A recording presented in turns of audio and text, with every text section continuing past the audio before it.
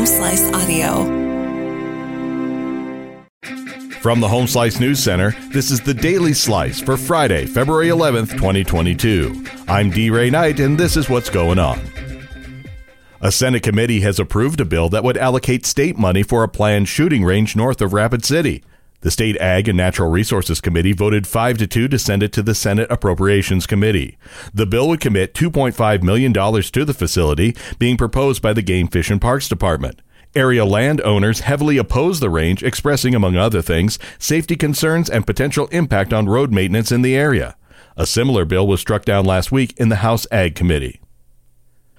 A dispute in Pierre is slowing aid checks to child care providers. With more is Amy Rose. South Dakota child care providers are hoping to use grants from the federal coronavirus relief funds to give bonuses to employees and stock up on supplies. Grant applicants are learning how much money they will receive under the program, but getting the money out of the door of the state capitol had also turned into a political fight. House lawmakers assert that the governor needed the legislature's authorization before sending out the grants. But Governor Kristi Noem says she has the authority. The House is considering a pair of bills that would give the authorization. A Spearfish man charged with murder for the January killing of his wife at their home has pleaded not guilty. 33-year-old Drew Lester Rogers was arrested on January 22nd. Early that morning, police were called to the home on St. Joe Street and found a woman who had been shot. That woman was later identified as 43-year-old Destiny Dawn Rogers. She was pronounced dead on arrival at a Spearfish hospital. Rogers remains in the Lawrence County Jail without bond. In national and international news, inflation has soared over the past year to its highest rate in 4 decades, hammering America's consumers, wiping out pay raises, and reinforcing the Federal Reserve's decision to begin raising borrowing rates across the economy. The Labor Department said Thursday that consumer prices jumped 7.5% last month compared with 12 months earlier, the steepest year-over-year increase since February of 1982. Shortages of supplies and workers, heavy doses of federal aid, ultra-low interest rates, and robust consumer spending combined to send inflation accelerating in the past year. President Biden is going to use frozen Afghan assets to fund 9/11 victim compensation.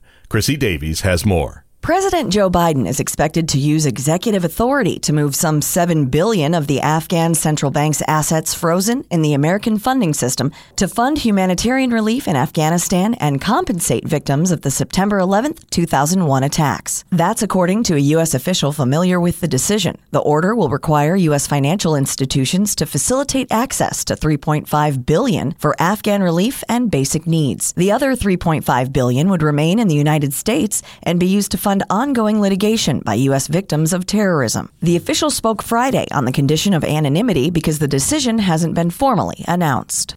At the Winter Games, the current medal count has Norway on top with 14 medals, 6 of them gold, followed by Germany and Sweden. The U.S. has fallen to 5th place with 10 total medals, 4 of them gold.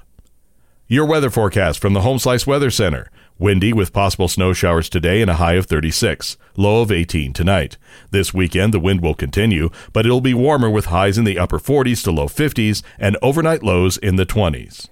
And that was your Daily Slice for Friday, February 11th, 2022. The Daily Slice is a production of Home Slice Media Group, hosted by D. Ray Knight with Amy Rose and Chrissy Davies. Executive producer Mark Houston.